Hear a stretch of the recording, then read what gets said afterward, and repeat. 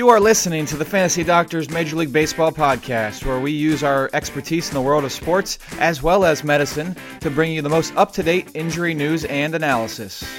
Hello and welcome to episode 8 of the Fantasy Doctors Major League Baseball podcast, where we're going to talk about some Major League Baseball injuries and their implications on your fantasy baseball team. Again, this is episode 8. We're in the middle of the month of August as we sit here tonight recording this on August 13th. And the season's just absolutely flying by. My name is Brandon Bowers. I'm a doctor of physical therapy in Columbus, Ohio. And joining me, as always, is newly having passed his boards, doctor of physical therapy, Aaron Berger, out in Pennsylvania. Aaron, you've got to be feeling on top of the world tonight and really the past week and a half with this board exam in the rearview mirror, and you're getting ready to start your career. Yeah, man. Cue the celebratory music. We're ready to rock and roll. Big weight off the shoulders for sure. And yeah, just thanks for having me on again, man. Episode 8, can't believe it, man. It's flying by. Episode 8, we're just cruising by. Be sure to tell the listeners, reach out to Aaron on Twitter and offer him your congratulations. I believe it's at Aaron Berger. I always do this at the end of the show. At Aaron Berger, where we at here, _PT. So reach out to him PT. And offer him your congratulations. Yeah, I appreciate that, man, for sure. Thanks for having me. I'm part of the Cool Kid Club. We were talking before the show. I'm finally with the big boys now, you know. There we go. Welcome to Showtime here. I'll let you kick things off, Aaron, diving in with Luke Voit. Yeah, it's been a while since we've had any new injuries for the Yankees. We had to break that streak tonight here on the Fantasy Doctors MLB podcast. Heading over to Luke Voit, first baseman for the New York Yankees, dealing with a core muscle injury. He was placed on a 10-day IL on July 31st. So anytime we hear about these core muscle injuries, we're thinking sports hernia, and that is indeed what it's reported to be. But you know this, Brandon. We think of hernias and we think of a part of the visceral organ kind of coming through an opening that is not supposed to come through, right? But sports hernias aren't actually a true hernia. It actually involves the core musculature, commonly the oblique muscle, which runs along the side of the trunk. It's where these muscles attach to the pubic bone more commonly than not. And it's either a weakening or a tearing of this muscular wall. Usually we see surgery for a sports hernia. This is very common in both football and baseball players. Like I said, surgery is common, but Luke Voit's going to proceed without surgery. He's hoping to stay away from the knife. He resumed running on Thursday, August 8th. He hit today, August 13th. I didn't hear any news about that, so you have to assume that it went well. He missed something just as of note with this season. He missed 2 weeks between late June and mid-July because of an abdominal strain. So you have to wonder if that kind of predisposed him to something like this, if we're having that weakening of the muscular wall. And any further tearing would just that would lend itself to believe that strain in mid-July may have predisposed him to this.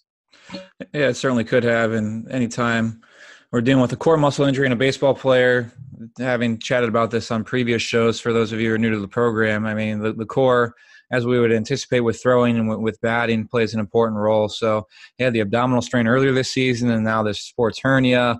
It's just not what you want to hear for a guy who has to do a lot of rotary motions with throwing and with batting here. So, I mean, it really is a big deal, and hopefully he continues to progress nicely. David Dahl for the Colorado Rockies sustained an ankle sprain that was actually graded as a high ankle sprain. This was back on August 2nd. He had to be carted off the field. This was just 11 days ago. He was placed on the injured list the next day on August 3rd, and he's currently working his way through the rehab process. Initially, following the injury, he had been sent out to Arizona and had been rehabbing out there, and they were looking to determine a more definitive timetable and timeline for him. I haven't seen any formal updates over the past couple of days other than what the team offered initially. But with these high ankle sprains, Aaron, as you know, this is involving an injury to the syndesmosis that sits right above the ankle joint. And the syndesmosis right above the ankle is a pretty stable juncture there. And when we get a sprain, overstretch, or separation of the syndesmosis, it's a big deal. And that syndesmosis then becomes unstable and can cause high volumes of pain. And so usually with these high ankle sprains, the rehab process is significantly longer than a traditional low ankle sprain. So on the shorter end of things here for David Dahl, we're looking at 4 to 6 weeks at minimum. So it's certainly going to move a little bit slower. And then if we're dealing with a more severe high ankle sprain, then that could prolong the recovery process. In the most severe cases, when we get a real separation of that syndesmosis, sometimes they'll go in and surgically repair the syndesmosis by more or less zip tying it back together with a little bit of hardware, and then they rehab after that. There's no indication that's the case here yet for David Dahl, but I would expect him to be out 4 to 6 weeks at minimum prior to you see him making any return out there for the Rockies. Edwin Encarnacion, Yankee number 2. Out of our first 3 guys we've discussed on the podcast tonight, we're diving into the Yankees deep here with Encarnacion at number 3. Yeah, they just can't seem to get rid of the injury bug, Brent. It's tough. Another first baseman here for the Yankees, like you were saying, Edwin Encarnacion, dealing with a right wrist fracture. He was hit by a pitch on Saturday, August 3rd, and he was placed on the 10-day IL the same day. The Yankees medical staff obviously put him through a series of tests and imaging, including X-ray. The X-ray was negative for a fracture, but as you know, Brandon, these hairline fractures, which is what Encarnacion has, they don't typically see that on an X-ray. They actually put him through a CT scan, and that did indeed pick up the fracture. So it's his right wrist. So he's a right-handed hitter, so that's his backside wrist coming through the ball, and he's a pretty powerful hitter. So you wonder how this is going to affect him coming down the stretch here. We're looking at a 4 to 6 week return to play time. The day after, he actually gave himself a 3 to 5 week return to play time with his extensive medical degree that he has. But you got to give it up to him. He has confidence in himself, which is good. We should be seeing him within a month and a week, as the Yankees have a strong grasp on the AL East. But yeah, they just can't seem to stay healthy. And like I was saying, being such a power hitter, you wonder how this is going to affect him coming down the stretch with that hairline fracture. And the forces that come through the wrist during the baseball swing, catch one off the end of the bat. I'm sure that's not going to feel too great for an Encarnacion. I mean, a guy who's got to generate a lot of power, and then missing this time that he is missing. He's right now trying to get back into the swing of things when he gets to that point, and he has to get his swing going again and just get back in the groove of things. So there's going to be a little bit of a period of time where I think he may struggle when he comes back initially, just trying to find his rhythm and find that power again. So I certainly think, being the fact that it is to his wrist, it will play a role initially. But then obviously the Yankees hoping that in the long run there's no issue as they make the push for the playoffs and then into the postseason. Absolutely. Aaron Hicks, Yankee number 3 out of our first 4. Pretty crazy that we've had so many of them tonight after a little bit of a lull the past few episodes. Dealing with a flexor strain. This is in his throwing arm. Typically, when these occur, there is a little bit of concern for an ulnar collateral ligament injury or that UCL. Fortunately for Hicks, the MRI was negative for involvement of that UCL. He was placed on the injured list on Sunday, August 4th, and the initial expectation was that he was going to be shut down from throwing and then return to throwing 7 to 10 days from the injury. Well, as we sit here today, this is now day 9 post-injury, and the Yankees have not indicated that he has returned to throwing yet. So it doesn't look like he's quite ready to get back to that point. When we're looking at an elbow or even a shoulder in a thrower, obviously they both play a very important role in the throwing motion. And for Hicks, he's not a pitcher, so his elbow isn't going to be stressed as much and at the volume that it is for a pitcher, but still a very important area and very sensitive area. On the short end of things, for these flexor strains, we're looking at 2 to 4 weeks, but sometimes these can last upward of 6 to 8 in more severe situations. And it's just something to monitor. The Yankees, as you mentioned, Aaron, have kind of a stranglehold on that AL East, and so there may not necessarily be a rush to get Hicks back, but certainly a key guy they like to have in their lineup. When he is healthy, can be quite effective out there for them in the Bronx. Definitely. Moving out west a little bit to the NL Central, Derek Dietrich for the Cincinnati Reds, dealing with some left shoulder inflammation from a vigorous bat toss. Just kidding. I was reading up on this one, Brandon, and I couldn't find an exact mechanism of injury for Dietrich. But anytime we're dealing with any shoulder inflammation, it's on his left shoulder, and he throws with his right hand. So that's a good sign already. So you have to think it's just from repetitive swinging. From the dog days of summer, they have long seasons. He was placed on the 10-day IL on August 5th. Throws with his right, like I was saying, so it's likely from swinging. So I don't think that they're too concerned about Dietrich. Actually, I did some digging on Twitter, And 3 days after he was placed on the IL, they did a ceremonial first serve with his girlfriend, Monica Puig, who was the Olympic gold medalist from Puerto Rico for tennis. And so he was at home plate, and she kind of served like a tennis ball right to him, right down the middle. Yeah, very different than a 50-cent first pitch or something like that. It was right down the middle. So yeah, I'm sure he'll come back after the 10-day stint is up. But yeah, I'm not too worried about this one, considering it isn't his throwing shoulder. But if it was on his right shoulder, then the alarms would start ringing. This season, he has an 863 OPS with a career high 19 home runs in 98 games. So expect to see him back soon for the Reds. Yeah. I think that you bring up a good point, that is to his non-throwing shoulder. So that usually allows these guys to come back at a little bit faster rate, obviously, than it would be if it were to his throwing shoulder. So staying within the NL Central, Craig Kimbrel for the Chicago Cubs. Some knee inflammation he has had going on, been on the injured list since August 5th. He was scheduled to throw a bullpen sometime this week. I'm not sure if that has occurred just yet. They were looking at potentially bringing him off the injured list tomorrow, provided his bullpen went well. But it doesn't look like that's going to be the case, that he'll be off the injured list tomorrow. But this weekend, per Craig Kimbrel, seems to be a little bit more realistic. So provided everything goes well with the rehab this week and his bullpen, expect to see him back for the Cubs in Chicago this weekend. And really, with the knee inflammation, just making sure that they address the source of the inflammation, making sure his hips, his quad, and what have you all nice and strong, get some of that swelling out of there, and he should be good to go. So expect to see him back sometime by the end of this week. Good news for him, for sure. Staying in New York with Robinson Cano and the New York Mets. Yeah, I think from us talking all that smack on F. Scott, I think that got the Mets a little fired up. They're making a run here in the NL East and the NL wild card. They're red hot right now. So I don't think we can make fun of F. Scott anymore. Yeah, they're looking darn good. They are. What isn't looking good is Robinson Cano's left hamstring. He was playing against my ex-team, the Pittsburgh Pirates. Hit a nice double and came up in between first and second while he was legging out said double and grabbed the back of his left thigh. He's a 36-year-old, and anytime you see somebody grabbing the back of their thigh, that's never a good sign.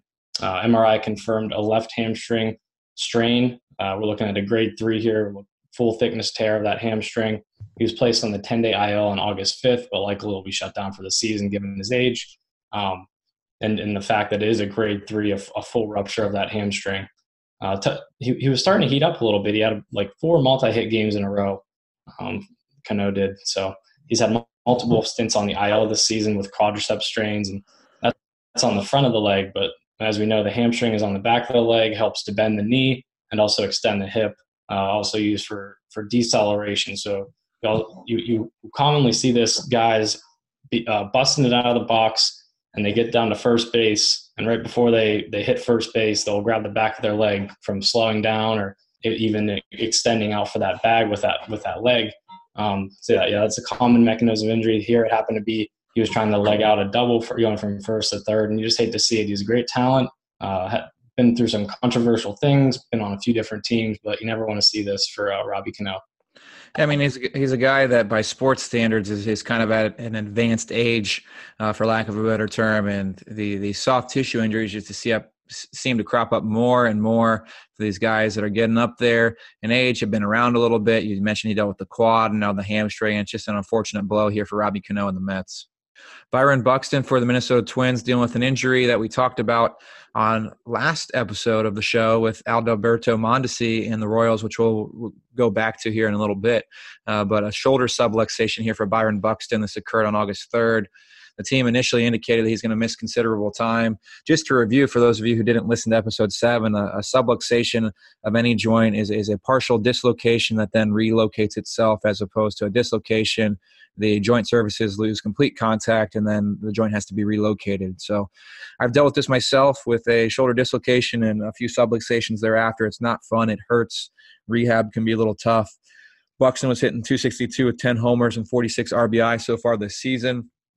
And it's looking like there was an update provided from manager Rocco Baldelli earlier today. It looks like that Buxton is getting closer to facing pitching and starting to take some swings off of live pitchers, but he's not quite there yet. So just going based off of that report from Baldelli, I would estimate that Buxton's still another 2 to 3 weeks away I would look for him not to be back before the end of August, but I think sometime during September as they head down the stretch run trying to fend off my Indians in the AL Central. We can see him back next month. But he's progressing well. He's getting better, but he's not quite ready to make a full return to big league action just yet.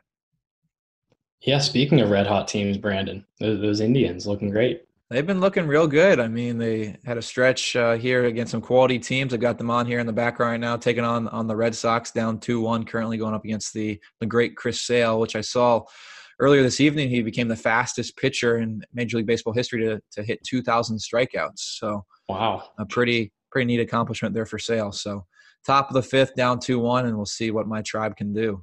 Sam Manaea heading out to the West Coast, pitcher for the Oakland Athletics. I did a deep dive on this guy, Brandon. I texted you before the show. I said I had some zingers today. So Sam Manaea, first round pick in 2013 for the Oakland Athletics. Played baseball for the Indiana State Sycamores, actually. Didn't know that. Notable alumni include Larry Bird, Sean Payton, John Wooden, and this is the best one this is definitely their most notable alumni, former Pittsburgh Pirates shortstop Clint Barnes. So, oh, wow. Yeah, definitely the first one you think of whenever you think of Indiana State Sycamores. So Manaea was working his way back from a labrum tear in his pitching shoulder last September. So we're almost a year removed from that. He threw on flat ground while increasing distance, throwing off the mound, simulated games, rehab starts. That's typically your process for any shoulder injury in a pitcher or in a position player, just minus throwing off the mound and the simulated games and whatnot. But during his rehab process, he actually sustained a strained oblique during a rehab start in June. Wasn't considered major at the time, so he continued his rehab assignment. He was shut down on August 4th with soreness along that right side, that same side that he injured initially in June. He was shut down for a week. And Brandon and all the listeners, we know any soft tissue injury, week, I don't know. That might be a little bit short. We're looking. We like to see like 2 to 3 weeks for if it's a minor grade 1, just to make sure that those structures are ready for increased stresses during a baseball game. But he's doing great through 5 2/3 innings of one run ball today with AAA with 10 Ks. So he's looking good. I would estimate within a week or two they want to get him up into the bigs. So he's looking like he might come up within the week or two, as long as he doesn't have any setbacks with that oblique strain. And the shoulder's looking good. So if you're looking for a pitcher here along the home stretch here of the season, this might be a guy that you can look for. Is this a guy that may or may not be included in your waiver wire column? I didn't put him in there. Maybe that was a little plug right there. I didn't look up his ownership and stuff, but there you go. There's your sneak preview. I'll add him right now. There you go. Wilson Contreras for the Chicago Cubs, hamstring injury. He's expected to miss 4 to 6 weeks. This initially occurred while running to first base. This is exactly what you hit on just a few moments ago, Aaron. This occurred on August 3rd, which was last Saturday. Across 138 games so far this season, he was slashing .249, .339, and .390. And when we're looking at a 4 to 6 week return to play timetable, typically it's somewhere in the neck of the woods of a grade 2 type injury where we get a partial tearing of that hamstring, more than just a slight overstretch with a grade 1 injury. So this is more than likely a grade 2 injury in nature, and it's going to take him a little bit longer to come back. Being that he's now had this hamstring injury, there's going to be a high susceptibility for him the rest of the season and into the postseason that this thing barks at him again. So I wouldn't expect him to feel absolutely 100% until this offseason, when he has time to really shut things down and really continue to rehab. And so the rest of the season, he should be able to come back, but I wouldn't expect him to be quite 100% just due to the nature and the severity of the injury. Max Scherzer for the Nationals, Aaron, a back injury for him out in Washington. What can you tell the listeners? Sure. He was placed on the 10-day IL retroactive to July 26th, and reports were calling it a rhomboid strain. So the rhomboid is a muscle that kind of sits right in between your shoulder blades, helps them come together, just adds some scapular or shoulder blade stability, which we've talked about on the show. That shoulder blade is just an extension of the shoulder joint itself. And if you can build some stability around that shoulder blade, that's going to make pitching, throwing that much easier. And if you, like I was saying, if you have more stability around that shoulder blade, the less that the shoulder joint, the glenohumeral joint itself has to work, right? It all starts with a stable base. Actually, Scherzer's only made one start since July 6th because of this ailment. So it's definitely impeding him a little bit through 2+ innings of a simulated game today, August 13th. And this was I really did my research this time, Brandon. It sounded good, man. Yeah, no, he did his simulated game today, August 13th. He even had Anibal Sanchez come out to the mound with him, blaring his warm-up music. And here's where the deep dive comes in. I wanted to see what his entrance song is. He has different ones for hitting and pitching, considering he's in the National League. Considering he's pitching, his entrance music is Still Dre by Dr. Dre. And what a better song to get pumped up to while you're doing a simulated game. Okay. Yeah, he threw 31 pitches today to a total of 6 batters, and then he threw a few more to without any batters in the box. I didn't see how it went, so you have to assume that it went well. Usually whenever things don't go well, reports come out right away.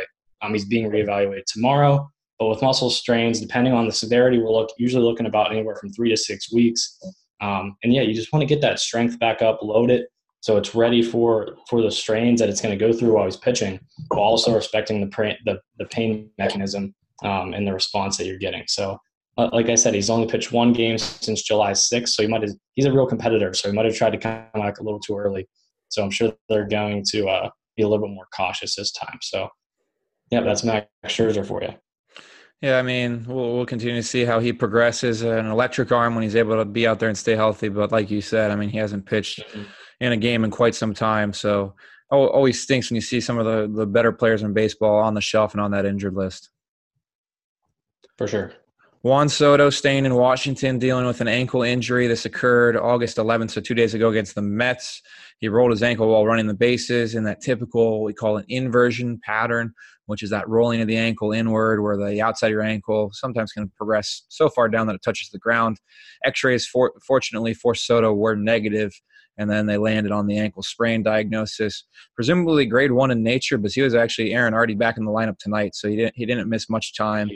And so far on the evening, when I looked this up while you were just chatting about Scherzer, he actually had another at-bat. So now he's 1 for 3 so far with an RBI in the night. He was 1 for 2 going into that third at-bat, and he's also scored a run. So he's back in there doing his thing for the Nationals. Doesn't look like he'll have any sort of limitation here. Expect, even with a grade 1 sprain that only had him out a couple of days, he's probably still going to feel a little sore and a little tender, maybe a little bit of swelling through that ankle. So something to keep an eye on here initially, but it doesn't look like that this ankle is going to cause him any sort of difficulty here in the early stages as he makes his return.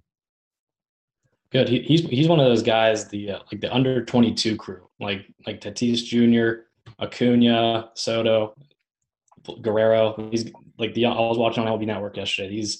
These talents coming up, they're just different, man. It's great to see for the game.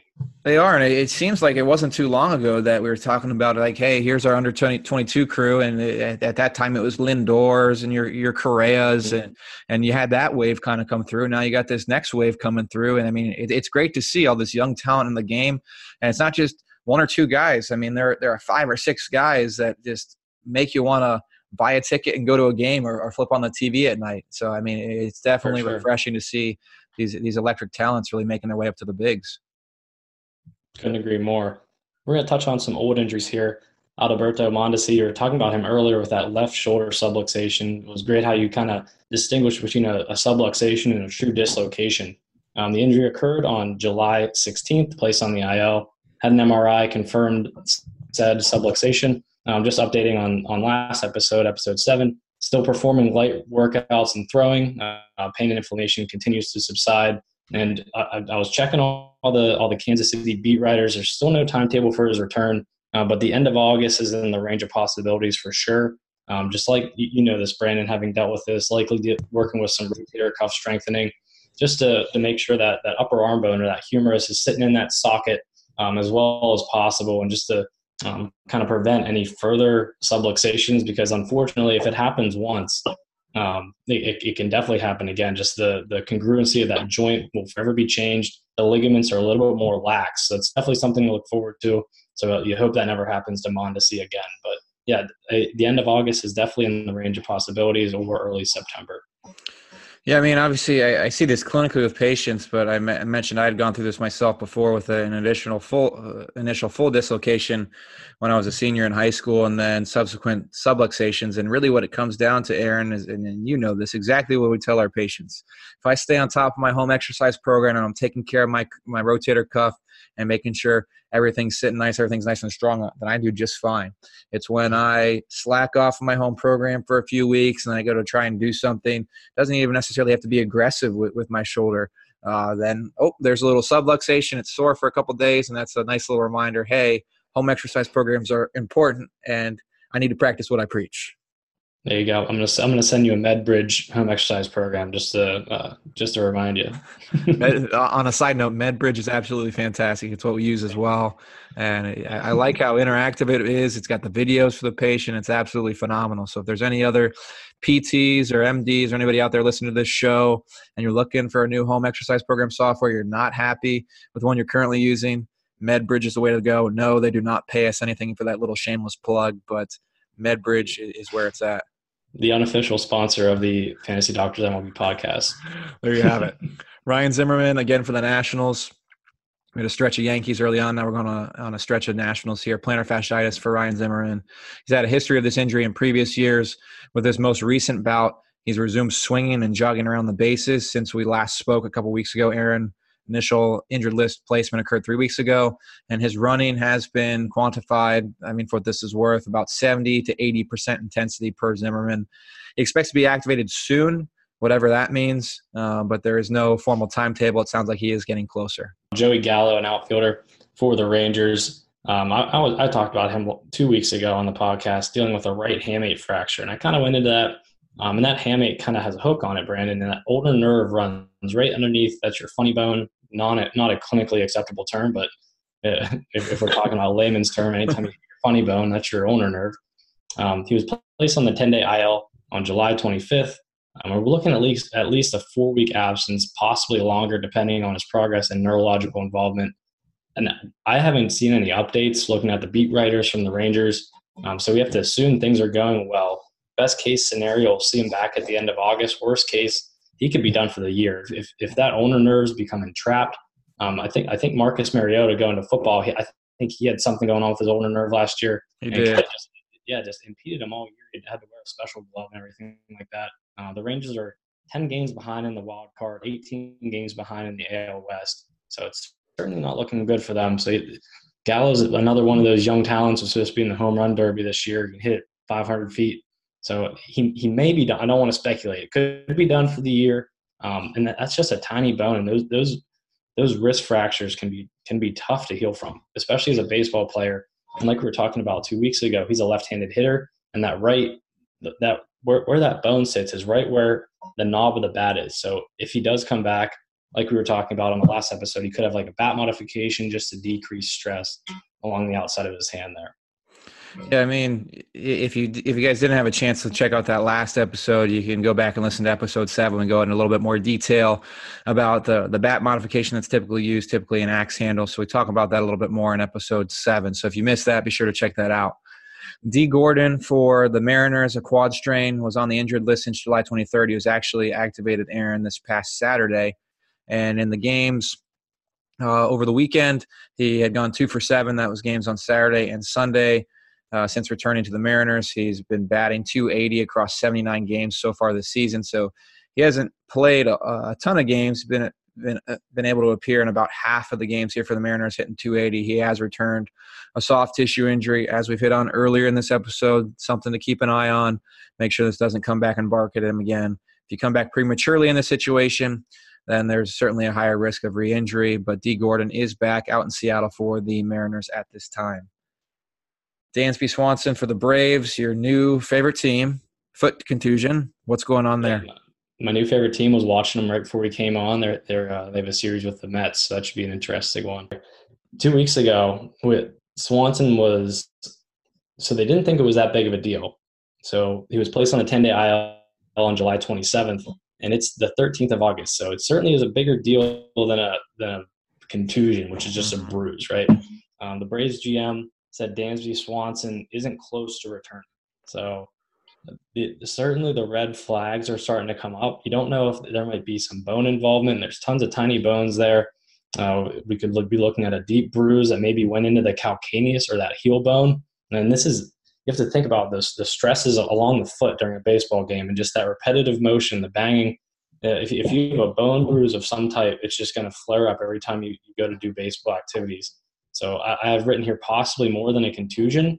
I haven't heard anything from the beat writers saying anything other than a contusion, but that was July 27th, and now it's August 13th. We would expect a bruise to have healed up, get some of that swelling out of there, get the pain down by now. And for the GM to even come out and say he isn't close to returning, that's a little. I'm concerned here, Brandon. There's definitely a red flag. I mean, we've all had bruises, and obviously there's different forms of bruises in terms of depth and bone bruise versus a muscular bruise. But being that it's been so long and he's quote unquote not anywhere close to returning, red flags are definitely being raised here. And something to keep a very close eye on if you're a Braves fan or just a fan of great young players in the game of baseball in general. So not the typical return to play timetable that we would see if it was just a foot contusion, but you hit the nail on the head. Something that should have everybody on high alert here and keep an eye on the reports and tweets from beat writers and the team as well, just to see really what truly is going on here with that foot. And not in my waiver wire column this week, but Charlie Culberson has been filling in for as shortstop for the Braves, hitting .315, and he's a fan favorite. So go get Charlie Culberson while you can. So you're getting a couple bonus nuggets with Manaea and then Culverson. So you got to take what you can get here on the Fantasy Doctors Major League Baseball podcast, in addition to the waiver wire column we'll hit here in just a little bit. Corey Kluber, as we seem to talk about every week, just because he's on my Cleveland Indians and he's been out forever, has been dealing with an ulnar fracture. He made a rehab start last week. That was on Thursday. 2 runs, 2 hits, 2 Ks across 3 innings. That was the first time he had appeared in a game since May 1st. And then he actually, just moments ago, finished his second rehab outing. This was it with Double-A. He went 4 innings, giving up 2 hits, 1 earned run, 1 home run, and striking out 6 batters, 60 pitches, 36 strikes. So a little bit better outing than he had his first time out, a few more pitches than he had his first time out, and he continues to track in the correct direction. Just really trying to get back into baseball shape, Aaron, as we've discussed before. It's just super important for these guys who've been out for a period of time, especially a pitcher, to really gradually get back into their pitching volume, their pitching velocity before they come back up to the big league club. So he's looking like he's getting close. I would anticipate hopefully by the time we speak next, he'll have another rehab start or 2 under his belt and then be back up in Cleveland for the Indians as they try and chase down the Twins in the AL Central. Second guy that we usually talk about here on the Fantasy Doctors MLB podcast, Giancarlo Stanton, outfielder for the New York Yankees. He's been out since the end of June with a PCL sprain. So that's the posterior cruciate ligament, the brother or sister of the ACL, which just runs in the opposite direction, stops posterior translation of that shin bone along the femur. So he's dealing with that. He's been dealing with that sprain since the end of June. He's rehabbing. It seems like countless injuries. But according to the Athletics' Lindsey Adler, Stanton has been able to throw and hit off a tee, and he's also resumed running an anti-gravity treadmill. So that's your Alter G treadmill. Or do you guys have one at your clinic, Brandon? We don't, not at our clinic specifically. There are some Athletico clinics in the greater Chicagoland area that do have them. I was looking at them the other day just to look at the cost, and the cost is just absolutely outrageous. But if you have access to one, it's certainly a great resource and a great tool, and obviously professional sports teams probably have access to them, and so it's a great tool for Stanton and the Yankees. Definitely, and we'll probably see Stanton sometime before 2019 is over. The Yankees are a lock for the playoffs at this point, so we could see him then. And just going back to that treadmill, what the anti-gravity treadmill does, or that Alter G is usually the most common brand name that you see, just helps to take weight off your lower extremities. So if you are coming back from an ACL or PCL, MCL, any lower half injury, you can get back to running sooner than later. It's essentially taking weight off that joint so you can kind of get your running mechanics back, get some of that blood flow going, get those muscles in with some good blood, and just it does speed up recovery from what I've heard. I've never used one or even seen one in the clinic, but you hear great things about it. But like you were saying, Brandon, it's certainly not nice to your wallet or your clinic's budget for sure. Yeah, I mean, it definitely takes a big chunk out of the budget. It would almost be something for a smaller clinic that you'd have to save probably your your budget up for a few years before you could even consider buying the thing. But I've never used one. I've seen one clinically, obviously not in our practice, but I mean, I've only heard good things about the individuals who have used it. Waiver wire for real here, not the Culverson and the Manaeas that we gave you just a little bit ago, but we got some real waiver wire ads here that Aaron's going to dive into here next. So you're going to have to excuse my pronunciation on this one. I've tried my best. We're looking at Aristides Cano. You know who I'm talking about. It's the outfielder for the Cincinnati Reds, 74% owned in Yahoo leagues, 52% in ESPN leagues. ESPN catch up, please, to the Yahoo owners. So this guy's just been taking the MLB by storm. He's hit 7 home runs in his last 6 games, and on the year he's hitting .429, 8 home runs, and 16 RBIs in only 11 games. I mean, this is like a creative player in the show that you just maxed out for 90. So you're going to want to go pick this guy up before all your friends do. Maybe your friends don't check the waiver wire. But yeah, go pick this guy up. And the second guy is Gio Urshela, third baseman for the Yankees, 61% owned on Yahoo and 32% on ESPN. I'm just going to pull up his stats here from the last few games. We're looking at 3 for 5, 3 for 5, 1 for 3, 2 for 4, 3 for 4, 3 for 5. Wake up, people. Get the dang guy on your team. He's going to help you out here for the Yankees playoff stretch, as well as your baseball, your fantasy baseball playoff stretch here. Yeah, you certainly can. I always say this: you certainly can do worse at third base. And who did he play for before the Yankees? The Cleveland Indians. And it was not good. No. Nope, he had every opportunity to do things at the plate. He couldn't hit. He can field with the best of them. He's got a great glove. Saw him on SportsCenter Top 10 the other night, but he just couldn't figure it out at the plate. And then he goes to New York, and he's tearing the cover off the ball. The Indians and I guess they're just stealing the strategy of the Pittsburgh Pirates. They just wait until players are so bad, and then they trade them or let them go, like Jose Bautista. And then they just blow up. So that's the way it goes sometimes. Here we go.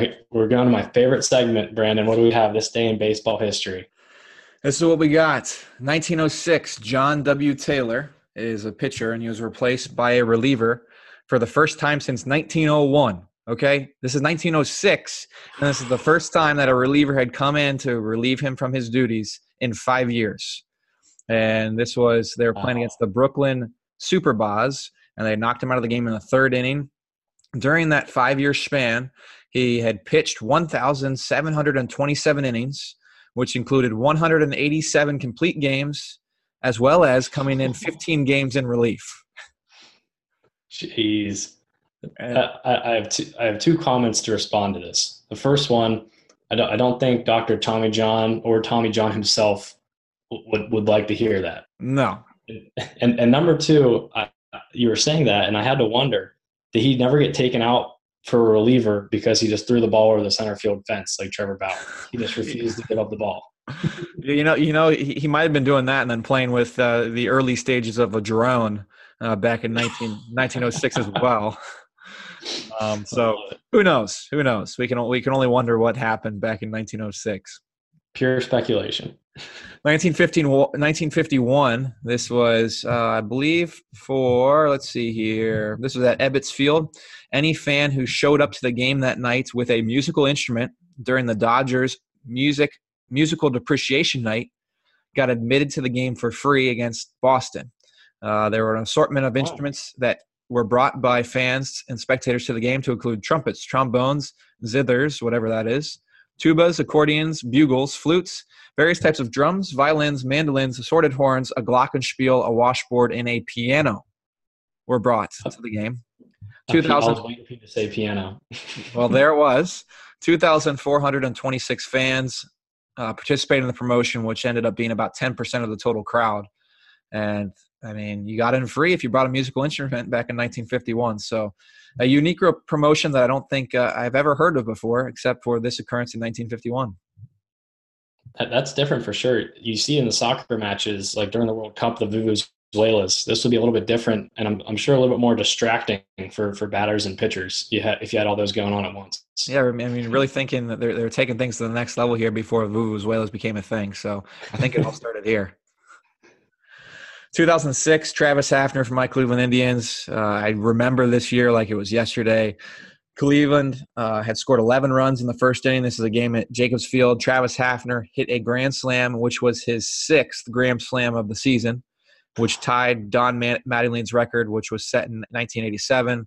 And for the rest of that season, I was really pulling for Hafner to hit another one to break the record. He never did, but 6 grand slams for one player impressive. In the same season.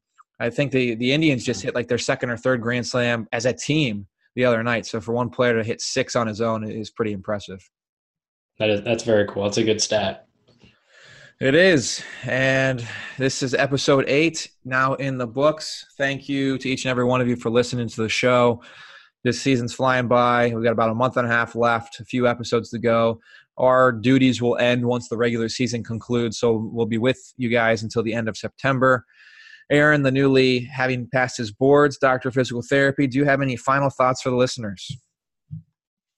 I try to think of something every episode. What I'm going to say at the end gives me a little bit of anxiety. The time comes quicker than I expect it to, but I'll always go what I have in my back pocket. Just thank you guys for listening. Every like, subscribe, repost. We appreciate it just to get the Fantasy Doctor name out there. We truly appreciate it. Just to take time out of your commute. I'm sure you want to listen to Taylor Swift or some Rihanna, but if you're going to let us come through your speakers, we couldn't be more thankful for that. We appreciate that for our MLB podcast and for all of the other content we provide. Be sure to stay up to date at the Fantasy Doctor's Twitter handle at the Fantasy DRS. NFL season is right around the corner. Fantasy football is almost here. Great content being put out by our physicians as well as our physical therapists that we have on staff here at the Fantasy Doctor. So be sure to check that out and get yourself the edge over your fantasy football league mates. Find me on Twitter at BLBowers12. Aaron, as we mentioned earlier, at AaronBurger_PT. Fantasy Doctor's website where you can consume all of our content, all of our injury profiles for all things baseball, football, basketball, www.thefantasydoctors.com. And as Aaron mentioned, download and review us wherever you consume your podcast. We appreciate every like, subscribe, repost, and we are grateful for each and every one of you. We'll be back with you in 2 weeks or 2.5 weeks. We're working out the details. Aaron's going to be passing through the great Buckeye State and going to be here in the great city of Columbus here in a couple weeks. And so if we can work things out, we may be doing a live show. And if that's the case, then it will be a little bit longer in between episodes. If that doesn't end up working out, you can expect us to be back at our normal bi-weekly time slot. So until then, reach out to us on Twitter if you have any comments or questions, be it fantasy baseball or fantasy football. And we'll talk to you guys in a couple weeks.